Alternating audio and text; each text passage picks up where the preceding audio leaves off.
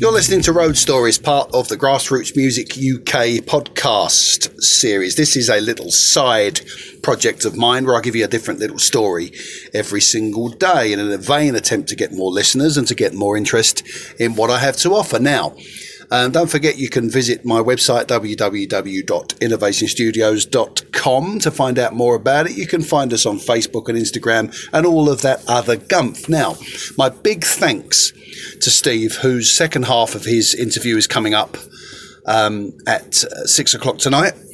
And I just want to share one last story about Riga before we go to that interview.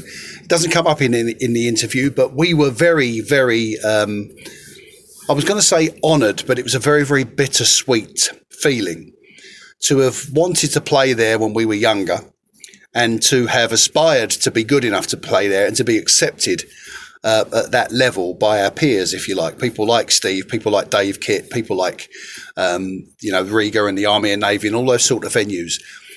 And to be good enough to be accepted by those and to be invited down to play there and to perform for them was a wonderful experience. And it was a very, very bittersweet feeling to be the last band that played at Riga. We were there, the Oasis tribute, and we were the last band to play there. And it was a very somber occasion, really. I remember we wanted to do it and we wanted to go back, and we had no way of knowing it was going to be our last show there, but it was. And everybody was gutted. Everybody was, people around us were gutted because from our point of view, and I'm sure I'm not alone with this, we were losing a venue that we were very, very fond of. And I'm sure there are many of the tribute acts and so many of the cover bands and the international artists that played there that would have felt the same, that you were saying goodbye to somewhere that was a legendary venue and had done so much for the local community and for music. And to be the last band that ever played there is an unbelievable thing to have on your CV, but it's something that we didn't want. We didn't want to be the last band that played at Riga. We wanted to play there for another 10 years, but we didn't feel, if I'm honest, my own personal feelings, I don't know about the rest of the boys, but I didn't feel that we deserved to be the last band to play at Riga. Riga deserved something far bigger than Oasis tribute to close it. It had done so much. It had had so many international artists over the years perform there and warm up for tours, and so many people that were up and coming that went on to become international artists or really, really great songwriters. And I always felt that to close it, to be the band that closed Riga was an unbelievable honour.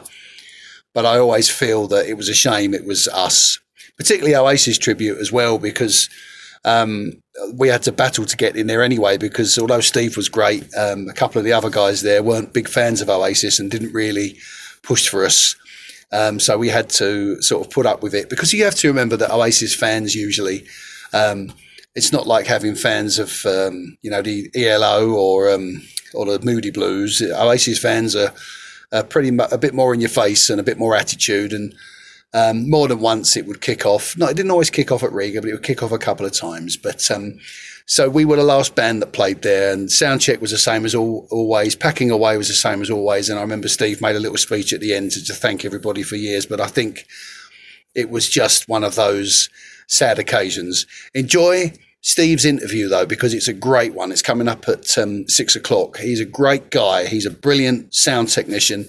You heard the first half last week. And in this second half, we'll be talking about plenty more and offering plenty more advice. So make sure you stick around. I'll be back on Monday. That wraps it up for this week's Road Stories. I'm back Monday at 5 o'clock for a Road Story. And don't forget that at 6 o'clock on Monday, and for the next few weeks at least, is the new series, The First Step. And then on Fridays at 6 o'clock, you have the final curtain call. Take very good care of yourselves, and I'll be back on Monday. Have a great weekend. Bye-bye for now.